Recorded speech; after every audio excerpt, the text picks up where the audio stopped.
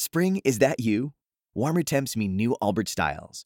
Meet the new Superlight collection, the lightest ever shoes from Allbirds, now in fresh colors. These must-have travel shoes have a lighter-than-air feel and barely there fit that made them the most packable shoes ever. Plus, they're comfy right out of the box. That means more comfort and less baggage.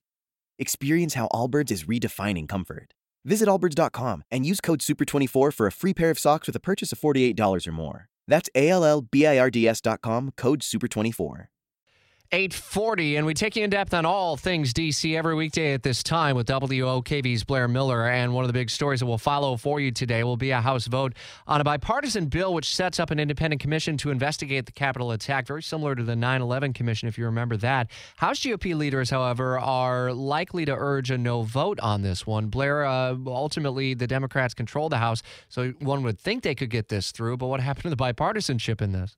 More and more Republicans are pushing back on the idea of this commission. And while it should pass in the House, it's not clear what will happen in the Senate. That's really what we'll need to watch. Today, the House will vote on creating this commission to investigate the attack.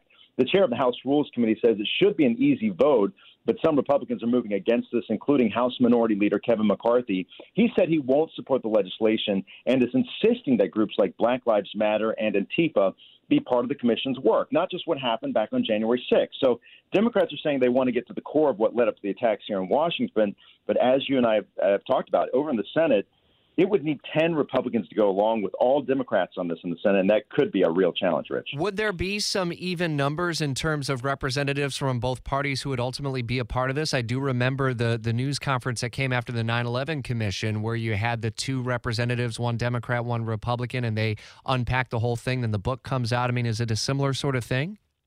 It is, and those are some of the details they'll be working out as they kind of vote through this and how that would work. They certainly want that bipartisan support as they talk through some of this and get to that point, but they still have to work out those details, and some people are saying we may not even get to that point. So we'll have to see how today unfolds, but really what happens in the Senate. Yeah, we'll follow along, Blair, closely. And on the eve of that vote in the House today came the arrest yesterday of a man in Neptune Beach, Daniel Paul Gray, charged with federal offenses connected to the Capitol insurrection. That includes forcibly assaulting, resisting, impeding, and interfering with police. I know someone who lives in Neptune Beach, and they were in touch with me yesterday talking about how it was local, state, and FBI agents who were surrounding that area. Quite crazy to hear what had happened in the normally sleepy Neptune Beach area. It's 8:43 now.